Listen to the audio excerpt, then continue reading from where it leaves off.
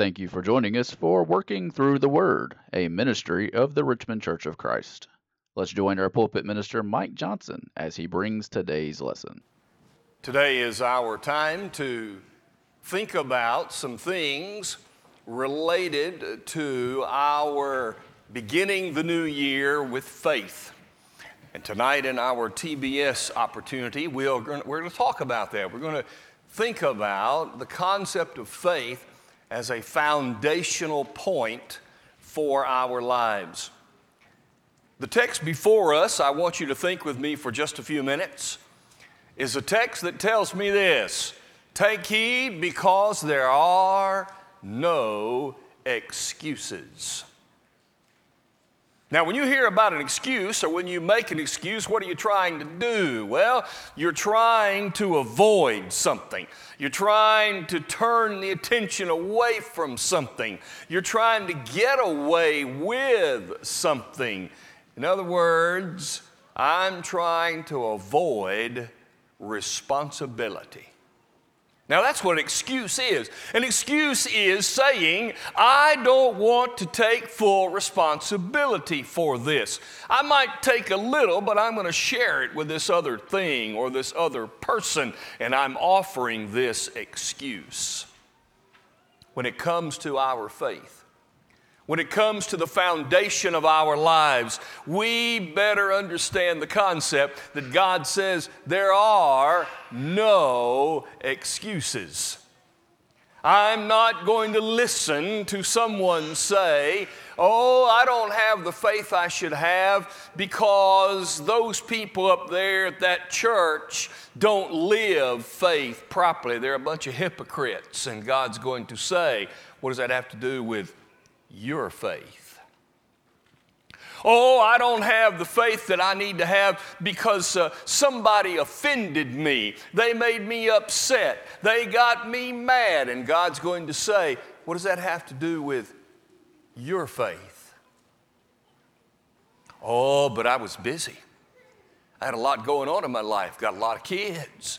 Got a lot of responsibility. Things happening all the time. And God says, what does that got to do with your faith? People make excuses for all kinds of things. But can you imagine? Can you imagine the scenario where somebody one day is going to stand before the creator of the universe and they're going to say, Lord, here's my excuse. And he simply will say, what? What? You think you have an excuse for not being faithful? We better be careful to do what Paul said to Timothy. Notice, if you will, in this text that was read for us. Look at verse 16. The end of the text gives us the intro to the entire thing. Take heed to yourself and to the doctrine. Continue in them, for in doing them you will both save yourself and those who hear you. Timothy was a young man. He was being mentored by Paul to be a minister of the gospel. And Paul was saying to Timothy, you better take heed. You better take account of your life, and you better stay in it, because not only will you save yourself, but there are others that you will save if you will have them listen to you and you are faithful. God says through Paul to Timothy, there are no excuses. If you came here today with an excuse, if you came here with an excuse as to why you can't worship as you should, as to why you can't serve as you should, as to why you're not doing something you should be doing, or why we're doing something we should not be doing, let's think about faith as our foundation for which there are no excuses. For context, would you back up with me in 1 Timothy 4? to verse number 6. He tells us about our faith. He says, number 1, take heed to your faith. Listen to some words that are found in verses 6 through 11 that will help us understand the concept of my faith as foundation. My faith is built on my investment. Notice verse 6. Instruct the brethren in these things. You will be a good minister of Jesus Christ. Here's the word I want you to notice. Nourished in the words of faith and the good doctrine which you have carefully followed. Nourished by carefully following. Someone who is a diabetic must carefully follow a diet or their health could be destroyed. Someone who has heart trouble has to watch the diet and have exercise carefully following, or health is an issue. All of us should have care about a diet, exercise, sleep, recreation, work. We must carefully follow that which nourishes us.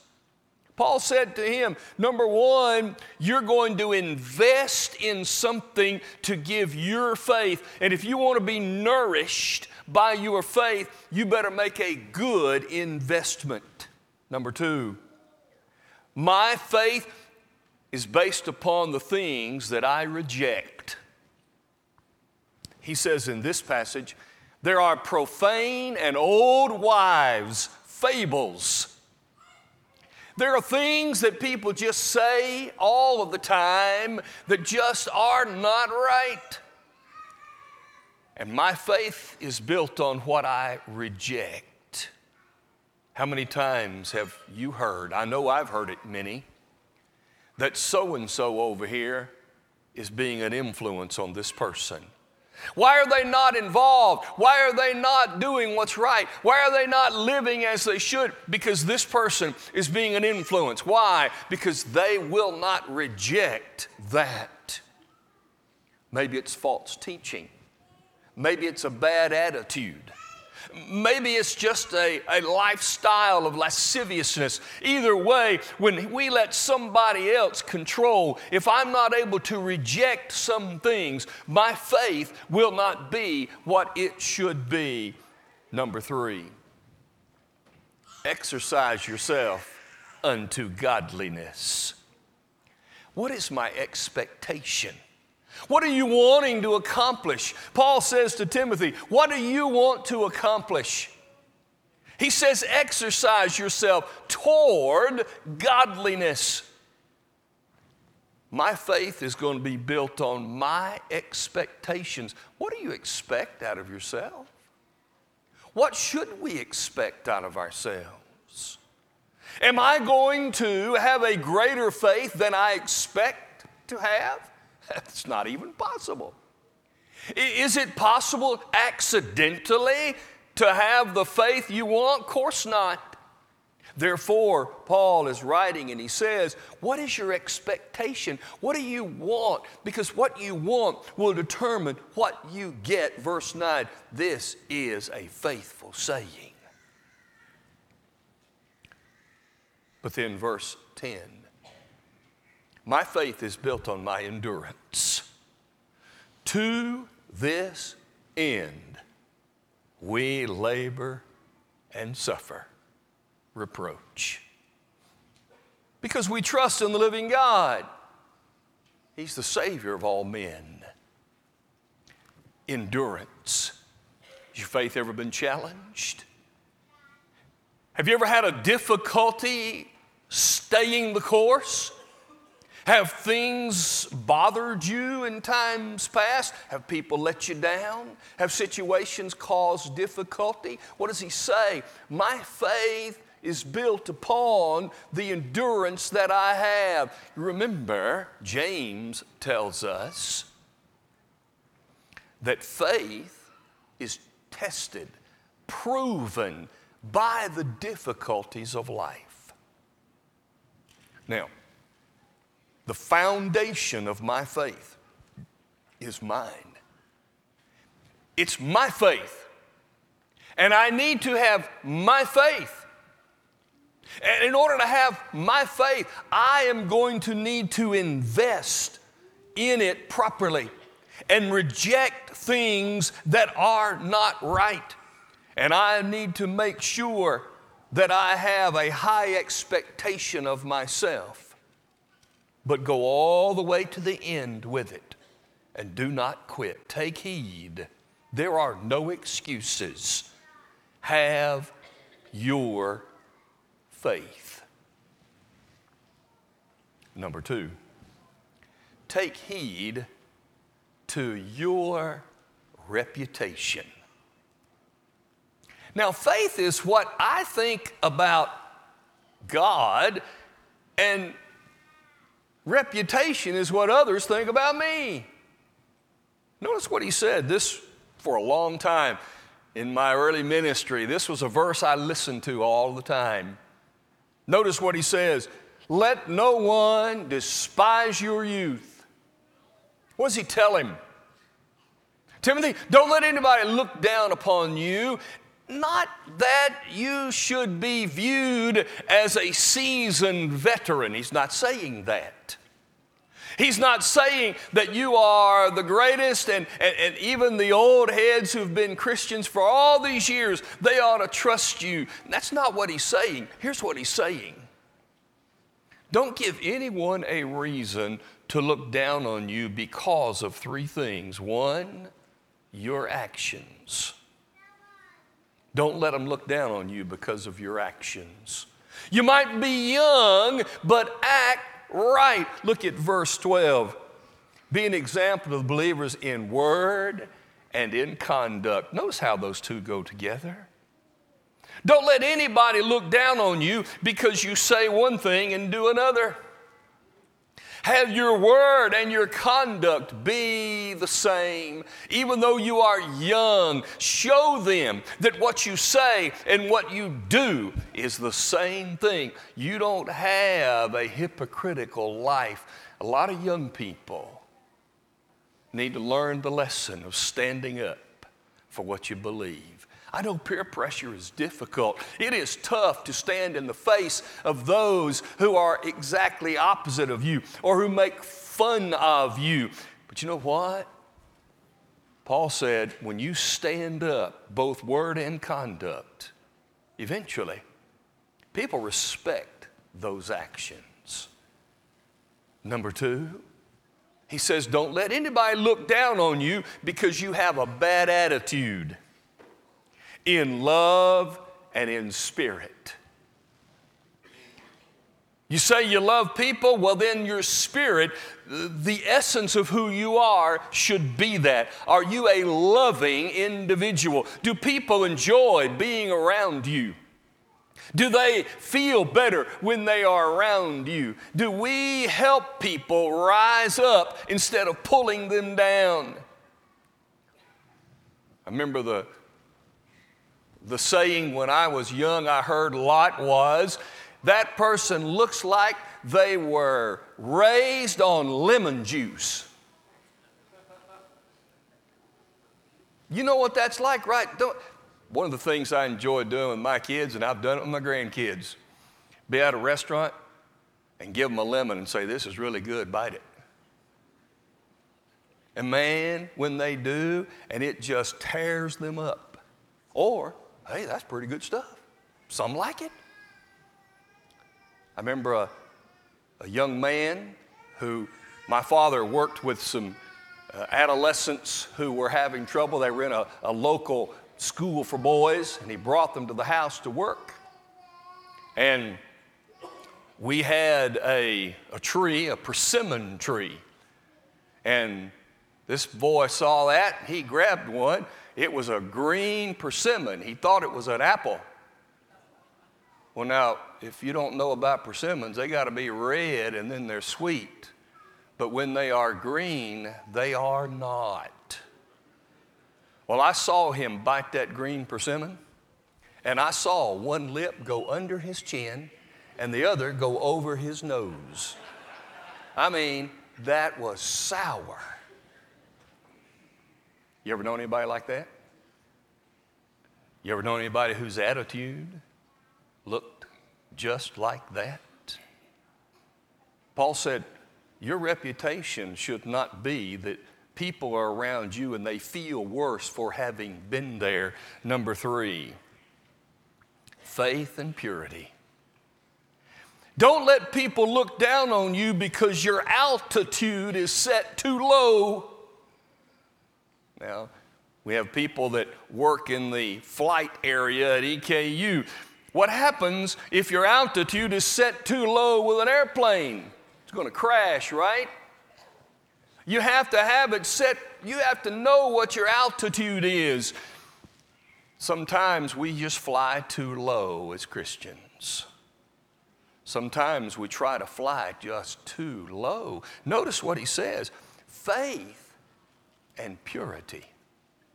The highest things, counting on the highest things and staying with them. Fly as high as faith can take you. We're going to notice tonight about the mustard seed. Faith can take you really high. And the faith that you have that takes you high leads you to a purity of life that is higher than everybody else around you. He says, no excuses. You control your reputation. Look out for it. Take heed. But third, starting in verse 13, take heed to your ministry. Your ministry now is what you think of yourself. Your faith is what you think of God. Your reputation is what others think of you. But your ministry is what you think of yourself.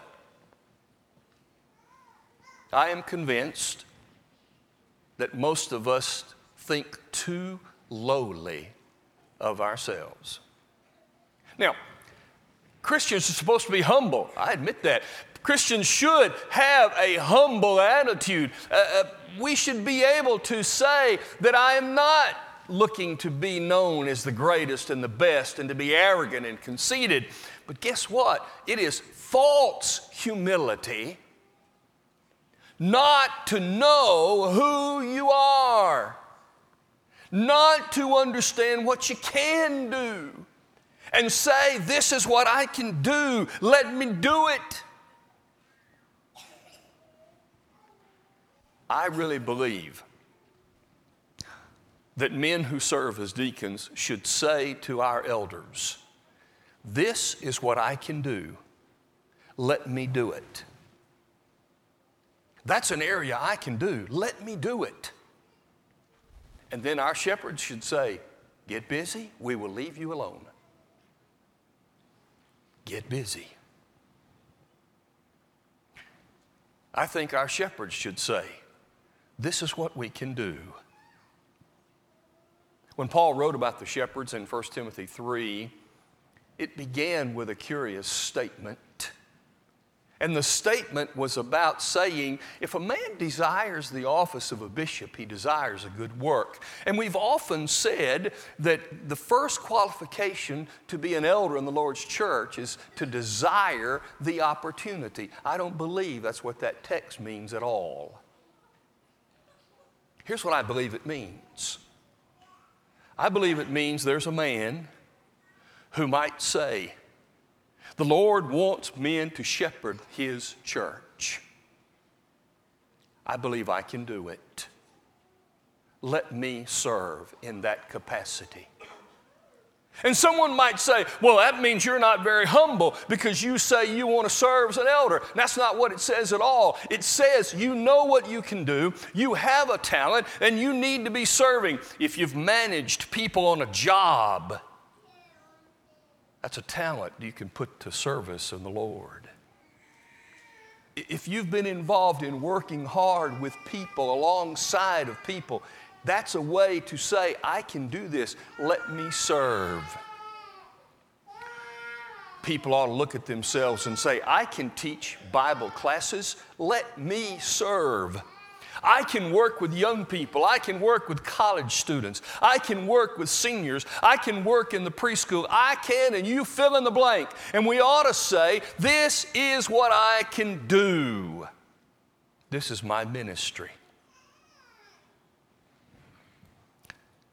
Your ministry will be based on your effort, verse 13. He says you better give attention to reading, to exhortation, to doctrine. If you have a ministry, put in the effort. Don't wait for somebody else to do your work, because nobody can do your work. Nobody can do your ministry. Whoever you are and what you can do, that's your ministry. Put in the effort. Number 2, it's based on your talent, verse 14. This gift that was given to him by prophecy and the laying on of hands makes it sound like Timothy was given miraculous gifts. Well, I surely believe that he was, but I don't think that's what this verse was about. First, it was the apostles who passed on miraculous gifts. Nobody else had the ability to do it. Who laid hands on Timothy in this verse? The elders. The word prophecy doesn't always mean telling the future. The word prophecy in its literal meaning means to tell forth. What happened with this situation? The elders of the local church where Timothy was laid hands on him and said, you go forth with your talent and you minister. Our elders, in a very real way, lay hands on people to say, here is your ministry, now get busy. Whether it is being deacons or Bible class teachers or whatever work you're doing, it's a great thing to know that these elders have laid hands on you to say, go and do it. When you are assigned or given an opportunity to minister, I think you should feel that the elders have done that. They've laid hands on you and commissioned you for the work. And that's what Timothy did. It was based on his talent.